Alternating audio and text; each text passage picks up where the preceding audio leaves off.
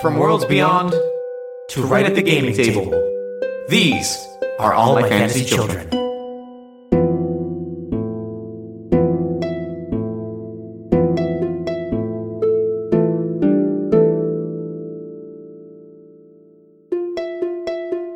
Hey, everybody!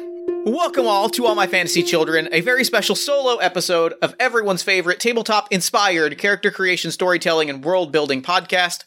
I am your host, as always, Jeff Stormer. Our other host, my dear friend, my best friend in the world, Aaron Catano Saez, is out on vacation. Technically, at the time of the start of this recording, he has been back from vacation for like a couple hours, but I figure I'll give him the day to have some vacation time, right? Like, if we should all afford ourselves some vacation time, I think. I think the world that we live in, the lives that we lead, we should all afford ourselves some additional time to not have to be on. And so getting to do this solo episode is my vacation gift to my best friend. This is All My Fantasy Children. It is a tabletop-inspired character creation, storytelling, and world-building podcast on the One Shot Podcast Network, where traditionally every week my best friend and I take a listener-submitted prompt and spin it into an original fantasy character. However, today it is just me creating a character on my own. I've got some games to play. We've got some questions to answer. I am recording this episode live on the Discord, the All My Fantasy Discord, which you can find at bit.ly/AMFC Discord. There are some wonderful people in the chat hanging out with me. They will be contributing via text chat. If you have questions or things you want to throw to me, type them in the text chat. I will see them as I go and hop back in and out, and hopefully we'll make something really cool that is special and unique and wonderful. But before we make something, I have an obligation to you, and that is something that, like, even when I am alone, I have to contribute something, and that is I have to share with the world something that I am really, really excited about. And do you know what I'm really, really excited about this week? This will be going out sometime after Monday, which means, do you know what I'm really, really excited about? I am really, really excited about personal achievement, because do you know what Monday, October 26th, 2020 is? That is the 5-year anniversary of my making podcasts. I have been making shows for 5 years tomorrow. Like, that is such a tremendous, exciting thing that I am just like, I am over the moon at like having made a thing for 5 years. I've never like done a thing that long before. I mean, other than I guess, my marriage, and my last job, like nothing has come close to, and like creating this and creating Party of One, which is 5 years tomorrow, and creating AMFC, which is I think 4 years as of July 26th. It's been amazing. Like, it's been an amazing experience. So I've recorded a very special episode of Party of One. Technically, at the time of this recording, I actually haven't recorded the AMFC yet. So if you're listening to this episode and you're a former, Party of One guest, you should give me a 30 to 60 second audio clip, such as if you are my best friend listening in the chat right now and you have a minute to record 30 seconds of audio, you should go do that. It is this incredible thing that I'm so excited about. And yeah, that's what's getting me excited this week. I'm gonna give myself some special celebrations over the week. I haven't really decided what they are yet, but like, it's gonna be pretty great. Like, it's gonna be a really great week. Also, Halloween is next Saturday, and I adore Halloween. I don't know what it's gonna look like yet, but like, I love Halloween, and so like, these are all things that I love. So I'm feeling good. I'm feeling really, really excited. I have some great recordings scheduled in the coming week. That's what's getting me excited. And so with that, I think it's time that we make a character. Does everybody agree? Does everybody in the text chat agree that it's about time that maybe we make a cool thing based on a listener prompt? I'm getting some hell yeahs in the chat. I'm getting a let's fucking go. I'm getting some exciting things.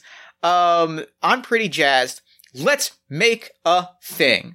So this week, our prompt comes from our Discord, bit.ly/AMFC Discord in the prompt submission channel. It comes from our friend of the show, L, your local friend, and Crab, and the prompt is Cinderpine, the tree of self-determination.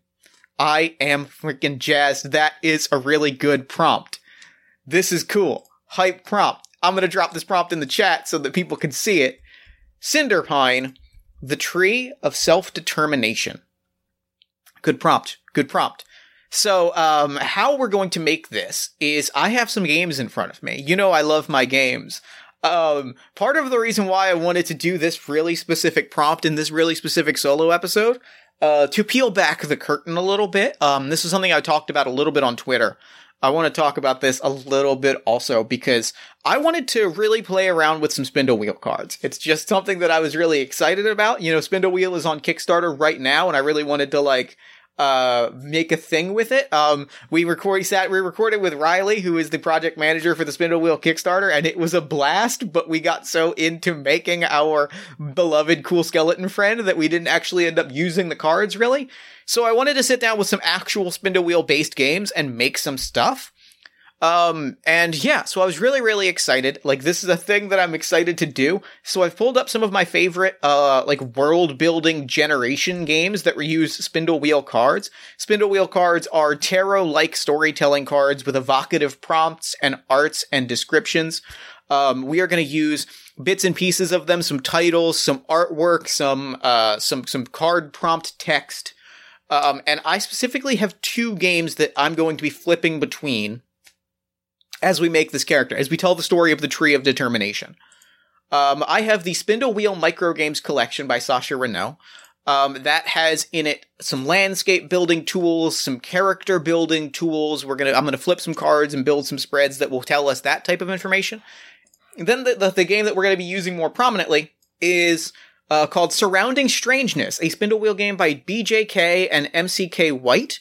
It is a game about creating a cryptid, about creating the legend of a cryptid, the domain of a cryptid, the physicality of a cryptid, about creating what a cryptid is. And I am so hype about that, like, I'm really excited to turn the Tree of Self-Determination into a weird cryptid. Aaron has said in chat, Jersey Devil and AMFC when. Aaron, whenever you can record next. Aaron, find a prompt that is Jersey Devil-esque, and we will make it happen. All my spooky children, next episode, AMFC. So yeah, I am so excited to make this cryptid. And I want to talk about something specific. I want to do a little bit of authorial Jeff peeling back the curtain a little bit. I'm using the word cryptid here, partially because it's used in the game, like, Surrounding Strangeness uses the phrase cryptid really specifically. But, to get a little explicit and political with it, I'm going to be using the phrase cryptid because I have really strong feelings about, like, when and how the word monster is used, especially around fantasy and games. I want to, and, like, as we talked about in a recent episode, like, I have really specific belief that, like, if we're talking about something in, like, monstrous terms, it should be a person or an entity that is causing malicious, intentional harm. And it should also be something that we examine, like, the causes that have caused something to cause that harm. So I don't know if the Tree of Self-Determination is going to be causing harm yet. So I'm using the phrase cryptid to simply emphasize that this is a thing that is magical and weird and legendary and, like, that people might not know exists. And then if it turns out that this is an evil tree, then I might switch and start calling it a monster. But, like, we don't know that yet because we haven't gotten to know this monster yet. So I'm going to do that. I'm going to stick with cryptid for now, but for now we have this this Tree of Self-Determination. Excellent question from the chat. Aaron has asked if it is a famous constellation or becomes one. I don't know yet. I will answer that question in time. I will come back to that question because I don't feel like I have enough information yet. I'm literally copying and pasting this. This is a fun dynamic, having the other host of the show in the text chat and just throwing things at me. I like it. I'm a fan of it. This is fun. This is fun and different. So here's how this is going to work. I have Spindle Wheel in front of me. Here's a little bit of why you should be hanging out with us in the AMFC Discord. This is my AMFC Discord commercial. I'm going to be streaming a little bit of video because I have a Spindle Wheel deck in Tabletop Simulator. Thank you, Sacha Renaud. I'm going to get to, like, I'm going to flip some cards, and this video is exclusive to people in the Discord because I'm not streaming it on Twitch or recording video or anything. So if you want to get in on future recordings like this and want to want to get in on like exclusive video streams, you should join the Discord at bit.ly/AMFC Discord. All right. So I've got Tabletop Simulator in front of me. I've got this deck of cards in front of me. I'm going to shuffle it, and everybody can see me shuffling cards. I've shuffled the deck. The first thing we're going to do is I'm going to lay out 1, 2, 3, 4, 5, 6. I'm going to lay out 6 cards face down. Because the first card that we would flip in Surrounding Strangeness is the creature's domain, is where the creature lives, the physical space that the creature inhabits. However, what I want to throw out, and I'm switching between games here because the first card that we flip in Surrounding Strangeness is the creature's domain, but in Spindle Wheel Microgames, there is a landscape generator where we can lay out local terrain. So I'm going to flip, instead of flipping 1 card, I'm going to flip 6 of them, and we're going to flesh out, like, the region that we're in. We're going to flesh out this sort of area, this sort of region, by flipping Spindle Wheel cards and describing the area among us. So I'm going to flip some cards. Our first 2 cards. This is sort of our center. This is our location. This is where we are theoretically standing. We have Witch, a sharp tongue, a cruel sense of humor, a bottomless bag of tricks, a tight-knit coven, a negotiated power, beholden only to you and yours, crossed with the quiet knife, an impulse unsuppressed, an instant both decisive and incisive, or a threat unspoken, a debt collected, a trap laid. I am going to cross a quiet knife with Witch, both sides of the Witch. Obvious, like, this is a tree that is in, I'm gonna say, like, I'm gonna wait for this plane to fly overhead. The plane was Aaron. We've received confirmation from the chat that Aaron is in the plane shouting suggestions from overhead.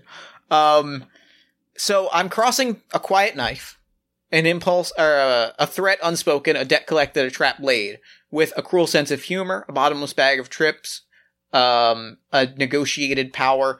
This is a single tree in like a massive, perilously sharp and jagged and like deadly, valley that is like, all steep drops and narrow walkways. And it is like, to get to this tree, the path to the tree, right? This valley is swampy, like there is quicksand that can swallow you up. There are crevasses, our old friend at AMFC, the crevasse.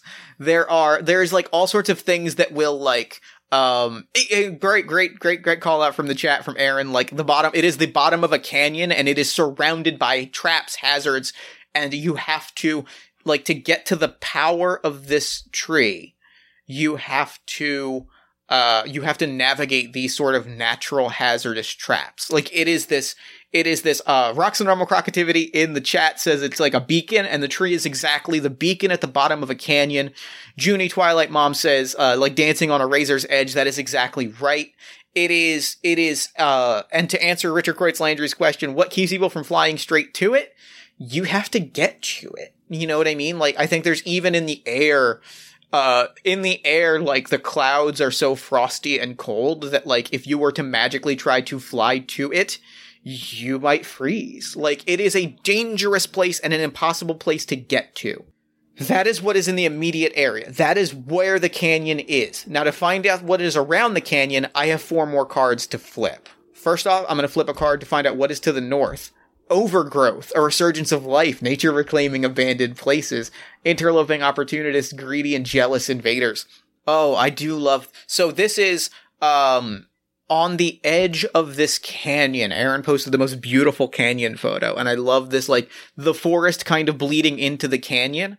There is this, like, hyper-invasive, tangling, living vines, right? Like, that are all around, and they lead up to the tree, and, like, they do not pass the tree, right? Like the tree, and then behind it, it's just like waves and waves of tangling vines that are covered in thorns, and like they swallow people whole. Like they are deadly entangling vines, right? Like very in role playing game monster terms, there's like webs of assassin vines and things that like naturally will grab someone and that like will drag them into a cave to devour them. Like that is one of the many hazards that faces you when you try to get to this tree.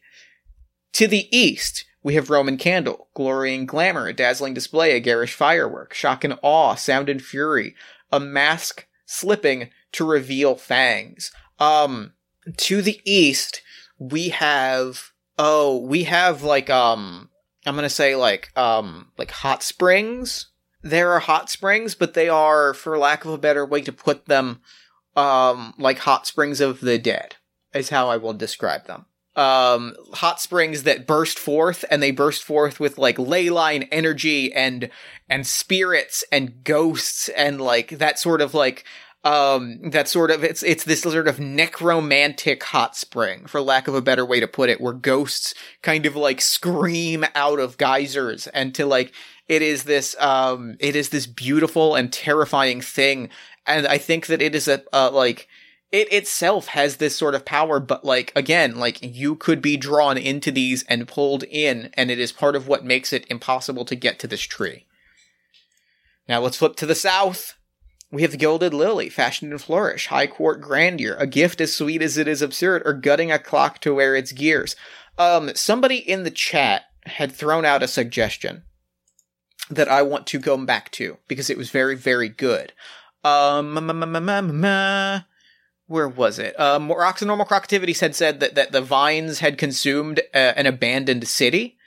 And I think, like, this abandoned city is, very, like, this very clockwork, very, like, bronze-ish city. I'm picturing a lot of bronze, right? Like, very kind of Art Deco architecture.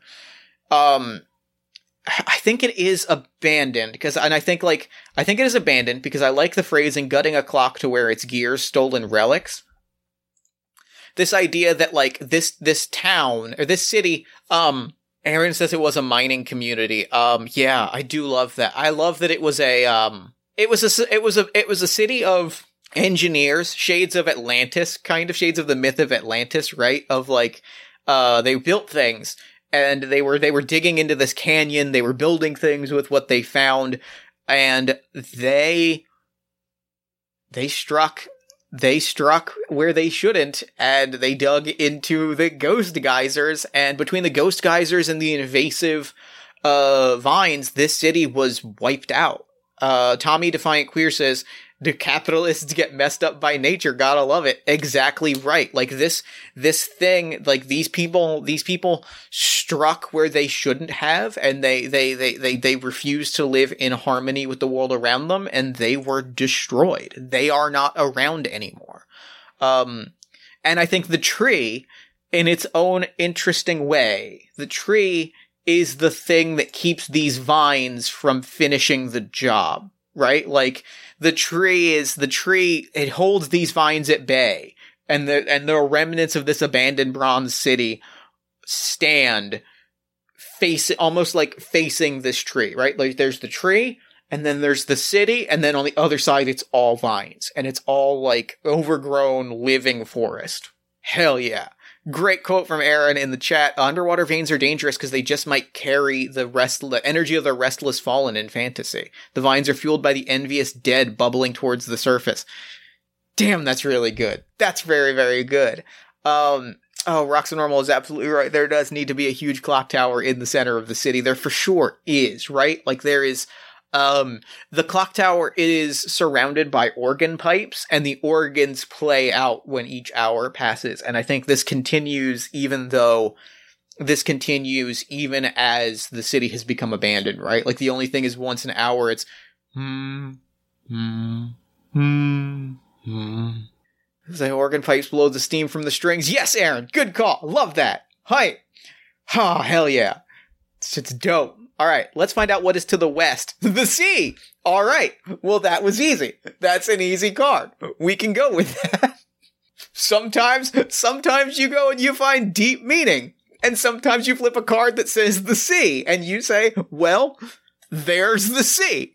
Yeah, I think that this are like coastal mountains, right? Like there are these are on the other side of these mountain cliffs is the endless ocean. Defiant Queer, exactly right. Cliffs overlooking the sea. I think that is a beautiful visual, and that is where this tree is, right? Like, and you know, you can try to get to it by water, but we've already established, like, we've talked about, like, navigating the sea by water is terrifying, and, like, navigating the sea is scary. Trying to navigate this city is scary because who knows who is still in there. Navigating these vines is scary. Navigating these ghost geysers are scary. Richard Kreutz Landry points out ghost runoff into the waves, and that is an extremely cool thing that we might revisit that. Or we might just keep that detail that there is a section of the world in which ghosts are being dumped into the water. Haunted ocean. Who knows? Aaron, make a note of that. We'll revisit it. Ghosts in the water. Ghost pirates. Thank you, Defiant Queer. I'm here for all of these things. Thank you all for making this really fun for me. So yeah, that is the domain of the Tree of Self-Preservation. We are going to find out, like, more about it, but, like, that is where this, like, amongst all of this, right? The ruins of this city, this endless, these growing these living mosses and entangling vines and thorn bushes that, like, move and walk, and ghosts and geysers and, like, ghosts walking this abandoned city and the crashing of the waves of the ocean. There sits a single, beautiful, golden leafed tree. Like this single beautiful tree, right? Like this beautiful, beautiful tree right in the middle of all of this that is untouched. And the grass around it is like crisp and clean. And like it looks as though like it has a space that is carved out for it. And it's wild because it's in the midst of like this city, right? Like it's in the middle of a street. There's this like grove, like field clearing that seems to have burst forth from the ground surrounding this. On one side it is rocks and normalizing a perfect circle. Absolutely it's a perfect circle because that's weird. That's weird magical cryptid shit. And it is this perfect little circle space in the middle of this city street. And it is sitting, one single tree, golden leafed, forever in bloom. Horrendous vine monstrosity behind it, city in front of it, and that is the Tree of Self-Determination. That is Cinderpine. Now we need to know more about what Cinderpine is. And to do that, we are going to revisit Surrounding Strangeness. I'm going to lay out some cards. So now it is time to get to know the world around this monster. It is time to get to know Cinderpine. Cinderpine? We're making Cinderpine with Spindle Wheel. These terms are going to get confused today. These terms are going to get a little jumbled as we go. I'm going to try to stay on topic. Aaron has posited Sinbad Pine. Yes, the answer to that question is yes. So I've laid out 12 Spindle Wheel cards, and with those cards, we will find out the world around Cinderpine. We are going to create the world of mystery around this tree. The Tree of Self-Determination. First off, what a baller name. And I'm so excited to kind of figure out what that name means, and to, like, work through how it relates to all of this, because it's so cool. Aaron has given us the definition of the word cinder, a small piece of partly burned coal or wood that has stopped giving off flames but has considerable matter in it. That's really good to keep in mind. It's really, really good to keep in mind that it is not burning, but has an incredible, incredible power in it. So and I like that visual because, okay, let me pitch something to the room.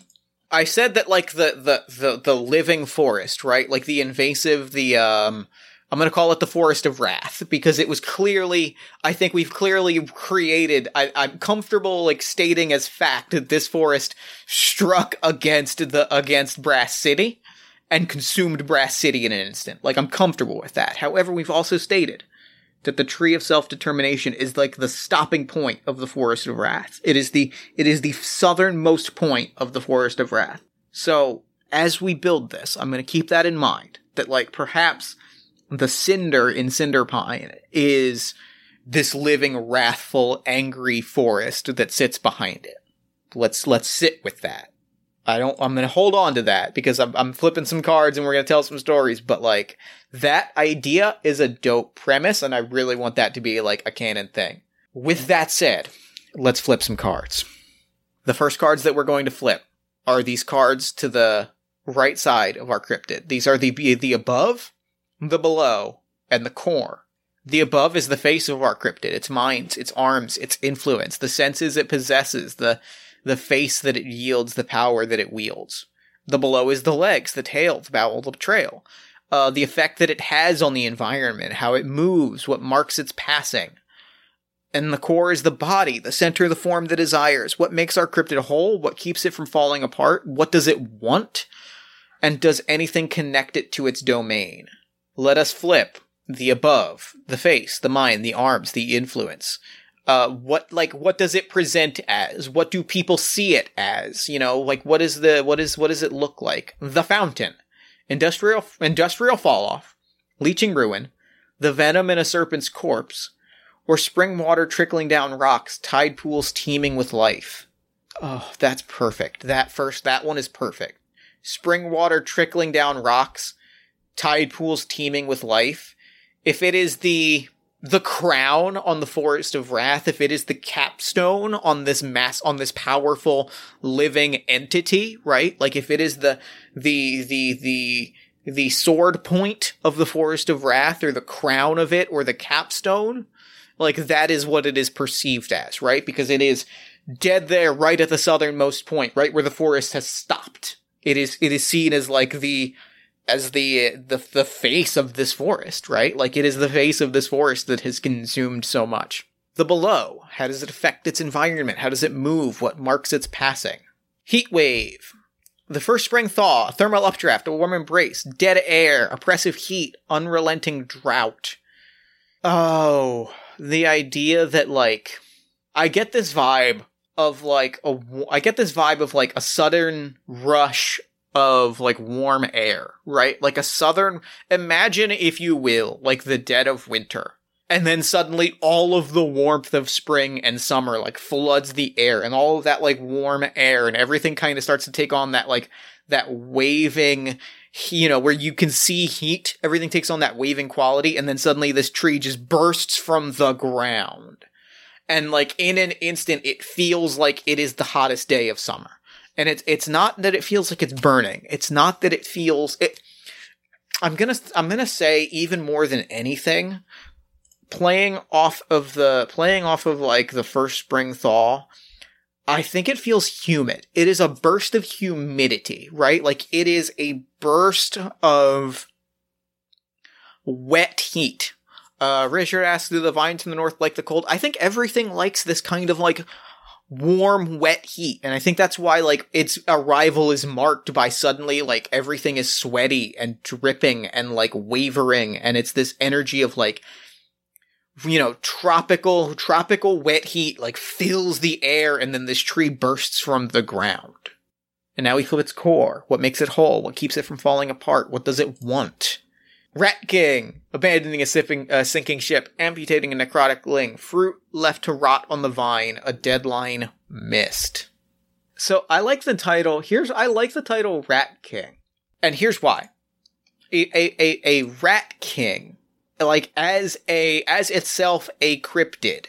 A Rat King, which is itself a cryptid, is a bunch of rats that have become tangled together. And if this being, right, if the cinder pine is itself like a cinder, a thing that no longer burns but contains all of this, if all of the energy of the Forest of Wrath spun together and all of these like consciousnesses formed together, right? Like all of these trees and vines and plants came together and they swirled around each other and they created a single entity that was like a hive mind of all of them. That is the cinder pine. And now it merely sits. It sits because it no longer is needed. And it just sits and it waits and it holds. Aaron typed out the phrase, all the wrath compresses like cold to diamond, and that is the Cinderpine, and that is exactly right. Like, it is all of these beings, and they sit, and they watch, and they listen, and they hold, and they listen, and they observe for where they might be needed again. That's dope as hell. I love that so much. Is good shit. This is all good shit. Oh, that's so good. That's such good shit. Roxa normal activities as an eerie piece. Aaron says, despite the wrath in the wood, there is discernment in them. All of this is correct. All of this is good. Like, this is all true to what the Cinderpine, the tree of self-determination, is in this place. Now we're going to learn about the mundane, the commonplace aspect of our cryptid. It is a part of our world, however strange that might seem. What is usual about it? What does it remind us of? What anchors the cryptid to the mundane? And this is on our left side of our spread. I'm going to flip this card. Ferryman's Toll, a class divide, an unavoidable cost, a lock with a lost key, or a mysterious benefactor, a gold coin under a corpse's tongue. This is a fruit tree. This is a fruit tree. This is a beautiful fruit tree. It's called a pine, right? It's called the Cinder Pine, but I think that name is a bit of a misnomer because it's probably closer to somebody put in chat what your favorite fruit that grows on a tree is, and that will be the fruit that I use. The first response that comes through. A pomegranate. It is a pomegranate. No, pear. It grows pear. If Aaron is correct. Pines can grow fruit in fantasy. Sure. It is a pine tree that grows a fruit that is a mixture of a pear and a pomegranate. Imagine a pomegranate that, like, the individual pomegranate seeds tasted kind of like, or like were wet and juicy like a pear. That is the plant that grows on the pine tree that is the Cinder Pine. It sounds delicious. I'm all about it. It is just a very ordinary fruit tree, right? Like, it looks very ordinary. However, we know that it is not that. We know that it is unusual, and therefore we will flip the curious card, the strangeness at the heart of our cryptid, that which marks it as exceptional. A windfall, a fortune lost, a secret uncovered, a bullet dodged, beginner's luck, an old habit, a new scar. A fortune lost, a fortune lost, a fortune lost, a fortune lost. It ties into this idea of, to me, the phrase fortune lost, it ties in this idea of, like, the sinking ship, right? Like, it is, I think, like, it has lost its purpose, or there's this sense of, maybe, let me throw something. Because, like, this is a cryptid, and there's an important thing about cryptid that, like, I haven't addressed here, that I think this is a great opportunity for. What if we don't actually know what Brass City was? Because an important part of cryptid is that they are nothing, right? Or that not that they are nothing, but that they are unknown. They are literally like tall tales and legend. What if there are stories about what Brass City is, just like there are stories about what the Cinderpine is? All we know is that there was an abandoned city, and this tree, this living forest that, like, was once, like, pure and living and, like, consumed it. They don't really know. In the same way that, like, I mentioned Atlantis, and, like, the idea that, like, we don't know what Atlantis was, right? Like, or, like, that it is a legendary thing. It is a thing. It is a fictional entity. Or it is an object of legend. This idea that, like, we don't really know. And, like, there are people that speculate, and I think that there are people that feel pretty confident that it was some sort of engineering town that was destroyed by nature. There are some people that think that it was a mining town that, like, struck an accord with the tree, and that tree is the sign of peace. Aaron has a great note that, like, it is a myth about being a beacon of determination amidst a consuming forest of anger, malice, and sadness. I love that. That idea that this is a myth of, like, stand and, like, of coming together and focusing something, you know, something that is, like, damaging, something that is potentially harmful, like anger and wrath, and coming together with that and saying, like, this is if we come together, we can focus and we can build something better with that. We can focus that anger and focus that anger into something powerful and productive and creating this tree that is connected to the entire world. What if the tree itself, because it is the culmination of all of these things, windfall, right? Going back to the card, the word windfall is that it is everywhere. The idea of that rat king, the idea of those rat tails tied together is that it is everywhere. This is not just a tree. This is at least that is what is thought, is that this tree is everywhere. This tree could be anywhere. Anywhere. Could the Forest of Wrath could appear anywhere at any time if it is called upon. That is the legend. That is the Tree of Determination, is standing tall and saying people were hurt. There was harm caused. We stopped that harm.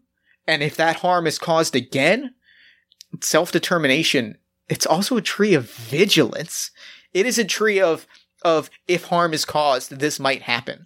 The cryptid myth of the Cinder Pine is one of determination. Like it's one of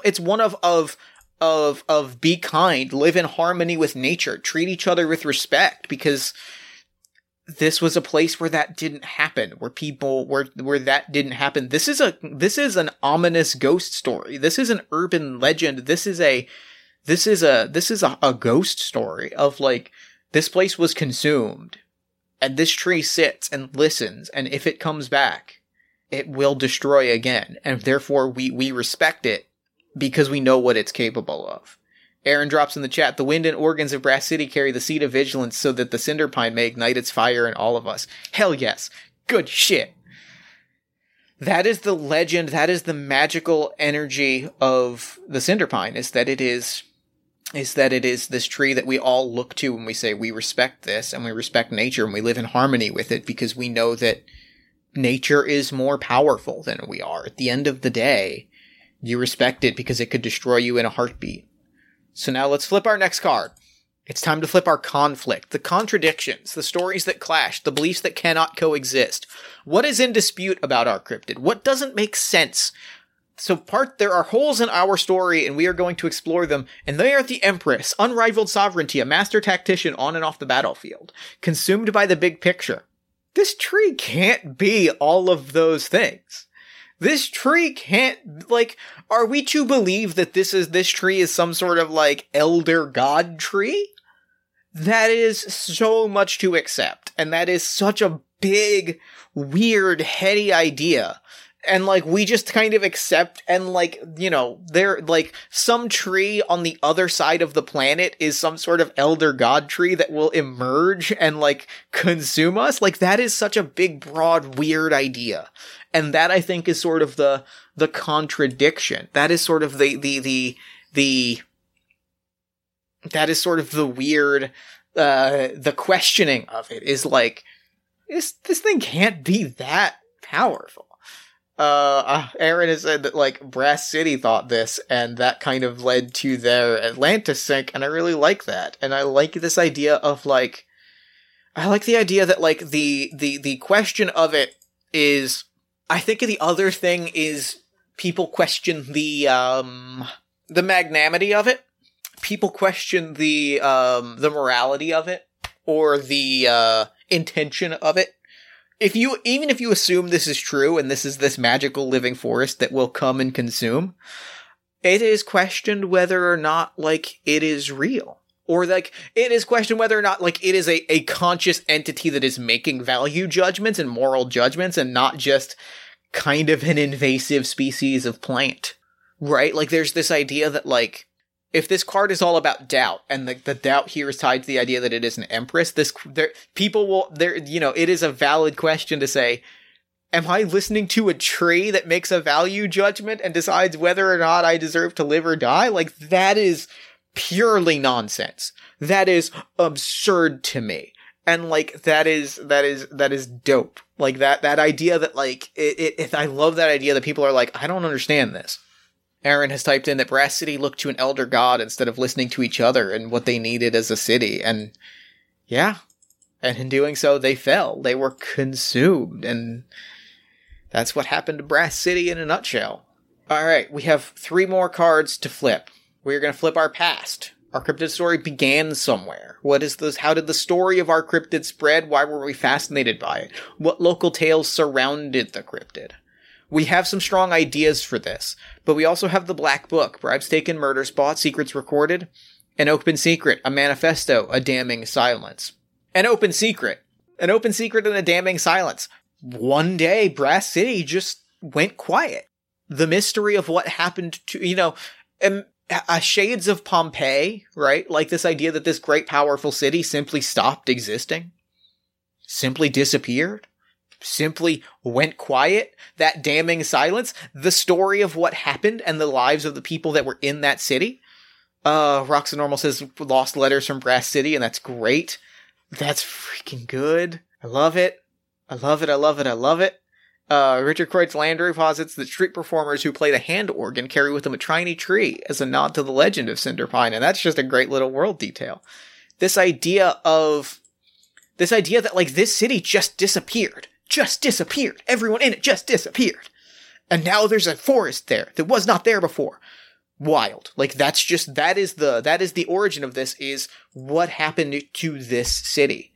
Which brings us to our present. What is the modern perception of the cryptid? What images does it bring to mind? How is it featured in pop culture? Like, what is its place in the world? And we have good.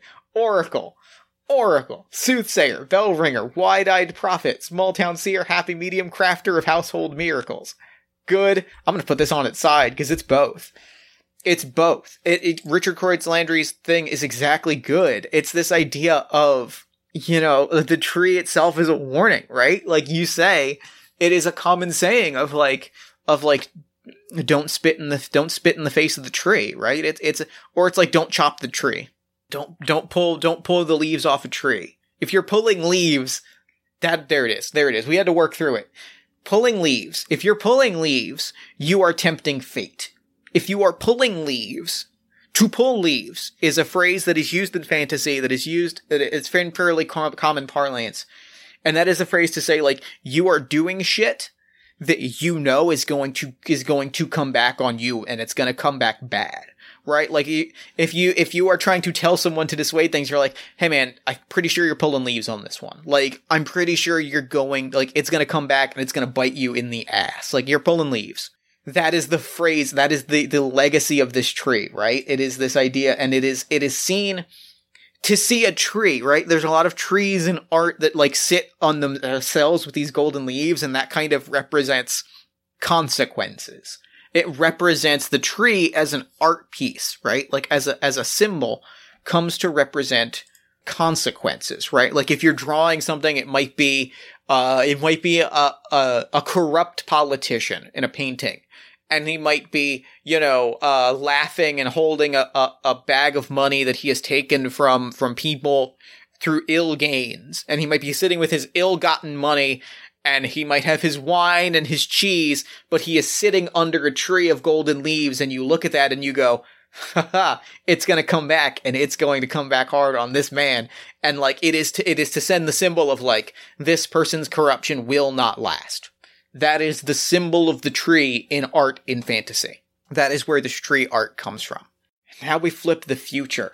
Stories are mercurial. Cryptids are defined by their absence. Some legends grow stronger over time, others fade. Where does our story travel? What is it belief in it wrong? Are there misconceptions? Is it ever seen? We have Spitfire, Pluck and Moxie, Ace Pilot. Ah, that's good. I really like that, and here's why. First off, Aaron says, on sites of calamity, a tree is planted, a reminder to future generations so that they may never repeat. That's super good. And it's this very specific pine tree, right? It's this very specific golden leaf pine that is this symbol of something bad happened here, don't let it happen again. Spitfire as a card, the people that go and see it, the people that go and see it are people that are willing to make the trek, I think, right? Like, I think you come here to see the tree, right? Like, you come here specifically, and the only people that really make it are people that are willing to travel these incredibly dangerous conditions. And so, like, it holds a legacy. I think that, like, pulling leaves is specifically among like adventurers or questing types or jacks and princes, princesses, princettes, like jacks and princes use that phrase a lot because like it is people that are undergoing dangerous quests are people who like travel through the conditions to make it here. That is who the story reaches, is like people who are about to do something dangerous. Which brings us to our final 3 cards. First off, we have evidence. What do we point to when asked? Why do you believe? Is there anything to point to at all? We have Volcano. It's a good card draw. I'm gonna go quiet for a minute because this is a really good card draw. A dormant goddess, a cooling island lush with sprouts, a season of peace, thunder and fire, a column of ash, lava black and crackling red. I really like that, y'all. That's a really good card draw because like what we point to is Brass City. Like we point to this giant living forest. This is a cryptid that we can point to and be like, that's there. Look at all of this. This is here. Like, we can't ignore this. Like, you can't be like, well, no one's ever seen the tree. It's like, no, it's there. We have pretty quantifiable evidence that it's there. It's there and we see it. What it means and the truth of its, like, presence, its life, its powers, its capabilities, all that stuff can be questioned. But, like, evidence, there's a half a city that we can point to and say, there it is. Our next card, our rumor. These are the ridiculous superstitions that are caused by this. Tapestry loom, the mainstay, the cornerstone, the common thread in a complicated plan, or a factory line, a cathedral in progress, a masterpiece of a generation. This one's tough. I want to stick with it though. The common thread of a complicated... It goes back to this idea. I think I got it. I think I have one. I think it goes back to the superstition associated with this. I think that, or the conspiracy theory or the wild conjectures that are tied to this are, we've established a lot of them already, but the one that I want to point to is the common thread in a complicated plan. There are people that speculate. There is this trend. It's a very common legend. It's a very common, like, urban legend, tall tale, where somebody, like, tying into that idea that it's tied in pop culture to consequences, it's a huge pop culture conspiracy theory riff that before historically significant moment X, a tree was spotted that looked exactly like the Cinder Pine. There are legends that before the Battle of Iron Hill, Arthur looked out over a tower over Iron Hill and saw this yellow tree. Like, people have speculated that, and there's no proof of it. Aaron has said, yes, people see them as omens of catastrophe. Like, it is said, you know, you see it a lot, in the Iron Hill pageant, which we have not revisited. There's a long sequence where Arthur, there's like a 5 to 10 minute monologue where Arthur delivers to a tree. Of like, oh no, the tree is here, and I've been seen by the tree. Like, it's real hammy, and the symbolism is ham-handed and ham-fisted, but it's there. But like, it's this idea that you see these things, right? Like, people love to speculate that like the tree is there for all of these historical events, and it probably isn't. But, like, Rox Normal says, people make fake leaves to try and prove this. Yeah, like, people will be like, I found this golden leaf right before, you know, a meteor landed in my backyard. And it's this idea of, it's like, oh, I saw a leaf, like, it was huge, and it's like, you saw a leaf, like, it's the middle of autumn, like, but, like, that omen is very present. And now we come to what is probably my most exciting card. And that is the origin, the first instance, the original sighting. Here is the truth. I'm going to read exactly what the game says about the truth. Once all other cards have been flipped and interpreted, once you feel like you have a grasp of what the cryptid might be, might have been, might become, flip over the truth. Maybe the truth reaffirms what we already believe. Maybe it changes everything. Maybe it subverts. Maybe it destroys. This is This is the truth. That all of what we have said is cryptid conjecture. This card, everything that we've said so far is cryptid conjecture. All of this is what the scholars talk about when they talk about Cinderpine. What the card that I'm about to flip is going to tell us a true thing. And it's going to tell us which of those things were true and which were false. Poppy Flute. Take command of your audience with a kind word and a catchy tune. A few discordant notes sour the ear to the symphony. I'm going to keep this one upright. Take command of your audience with a kind word and a catchy tune. Because what stands out to me is important. And I think no one in the world probably knows this. But I think the tree is actually a tree of peace. A peace that requires self-determination. The tree is, it is one of vigilance, it is one of focus, but it is also one of a steady hand. Focus is a strong thing. I like the phrase vigilance, and I like the idea of focus. This forest of wrath could have continued to consume. All of these forests, all of these trees, all of these plants, all of these spirits, all of these wandering ghosts, all of the sea creatures, all of these things could have continued to fight. But instead, they came together, and they stood. They didn't continue to march. They didn't fight. They stood. They stood tall, and they stood unignorable, and they stood, and they continue to stand. And that determination is saying, like, we are going to act.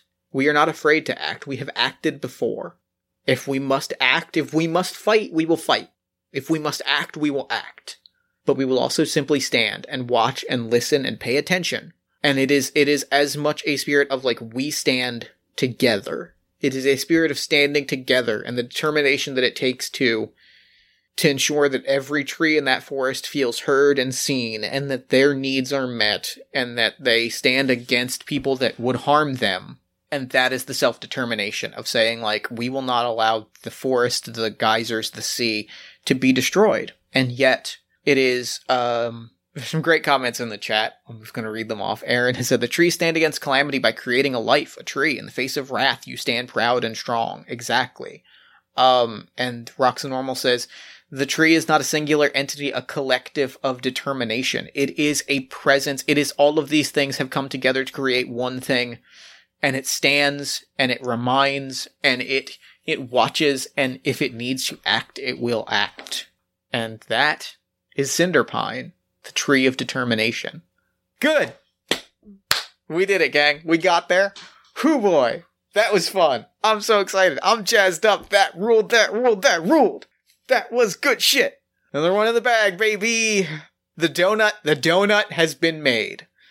Thank you so much to Discord user L, your local friend and crab, for your wonderful prompt. If you would like to submit a prompt, there's a few ways you can do that. You can tweet at us at AMFC_podcast using the hashtag FantasyChildren. You can post them to our Discord page at discord.com/allmyfantasychildren. You can email them to us at allmyfantasychildren@gmail.com. I just spent a good chunk of time cleaning up our email, so all of your prompts from email are front and center. We've got them. Or you can go to bit.ly/AMSC Discord and post them in the prompt submission channel.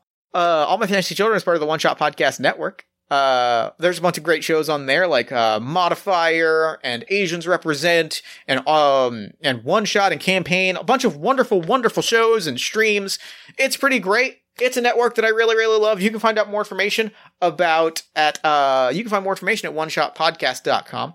I host another podcast called Party of One that celebrates its 5th year anniversary tomorrow, Monday, October 26, 2020.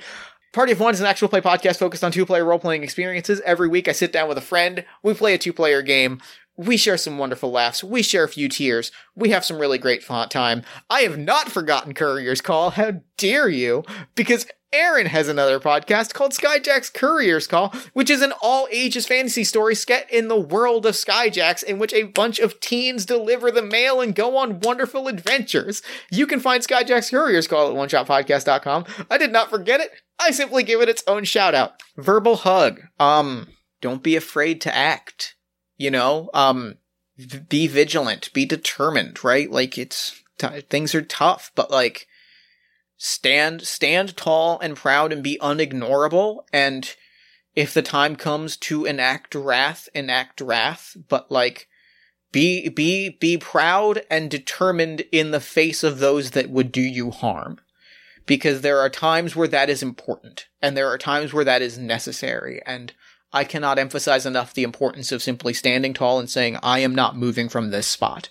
That is perhaps not a warm and fuzzy message, but is an important message. A warm and fuzzy message is, take some time. This episode, Aaron's been on vacation since at least after our last episode with Riley, and like, I'm so happy for him to have that vacation time, because I don't know if y'all know how hard Aaron works on this fucking show every single week. And I hope it's obvious obvious. I think it is, because I see it and I deeply appreciate it. And I hope it's obvious how much I love and appreciate this show and what Aaron does with it. But like Aaron so deserved some time where he didn't work on this thing and just got to go like wander nature for a week or two. And like, I'm happy that he got that. Yeah. And so like, take some vacation time, even if you're working from home, even if you're not, doing a lot of stuff, give yourself time to literally stop doing things, because that is such a recharging, empowering experience that I cannot recommend enough. A verbal hug from Aaron in the chat. Be the tree of determination for others. Be a symbol of courage and life in the face of wrath and fear. If you can stand strong. If you can spread that message to others on the wind, then do it. Fuck yeah. Fuck yeah. And I think that is all that we do on this show. And so, with that said, until next time, good night and good game.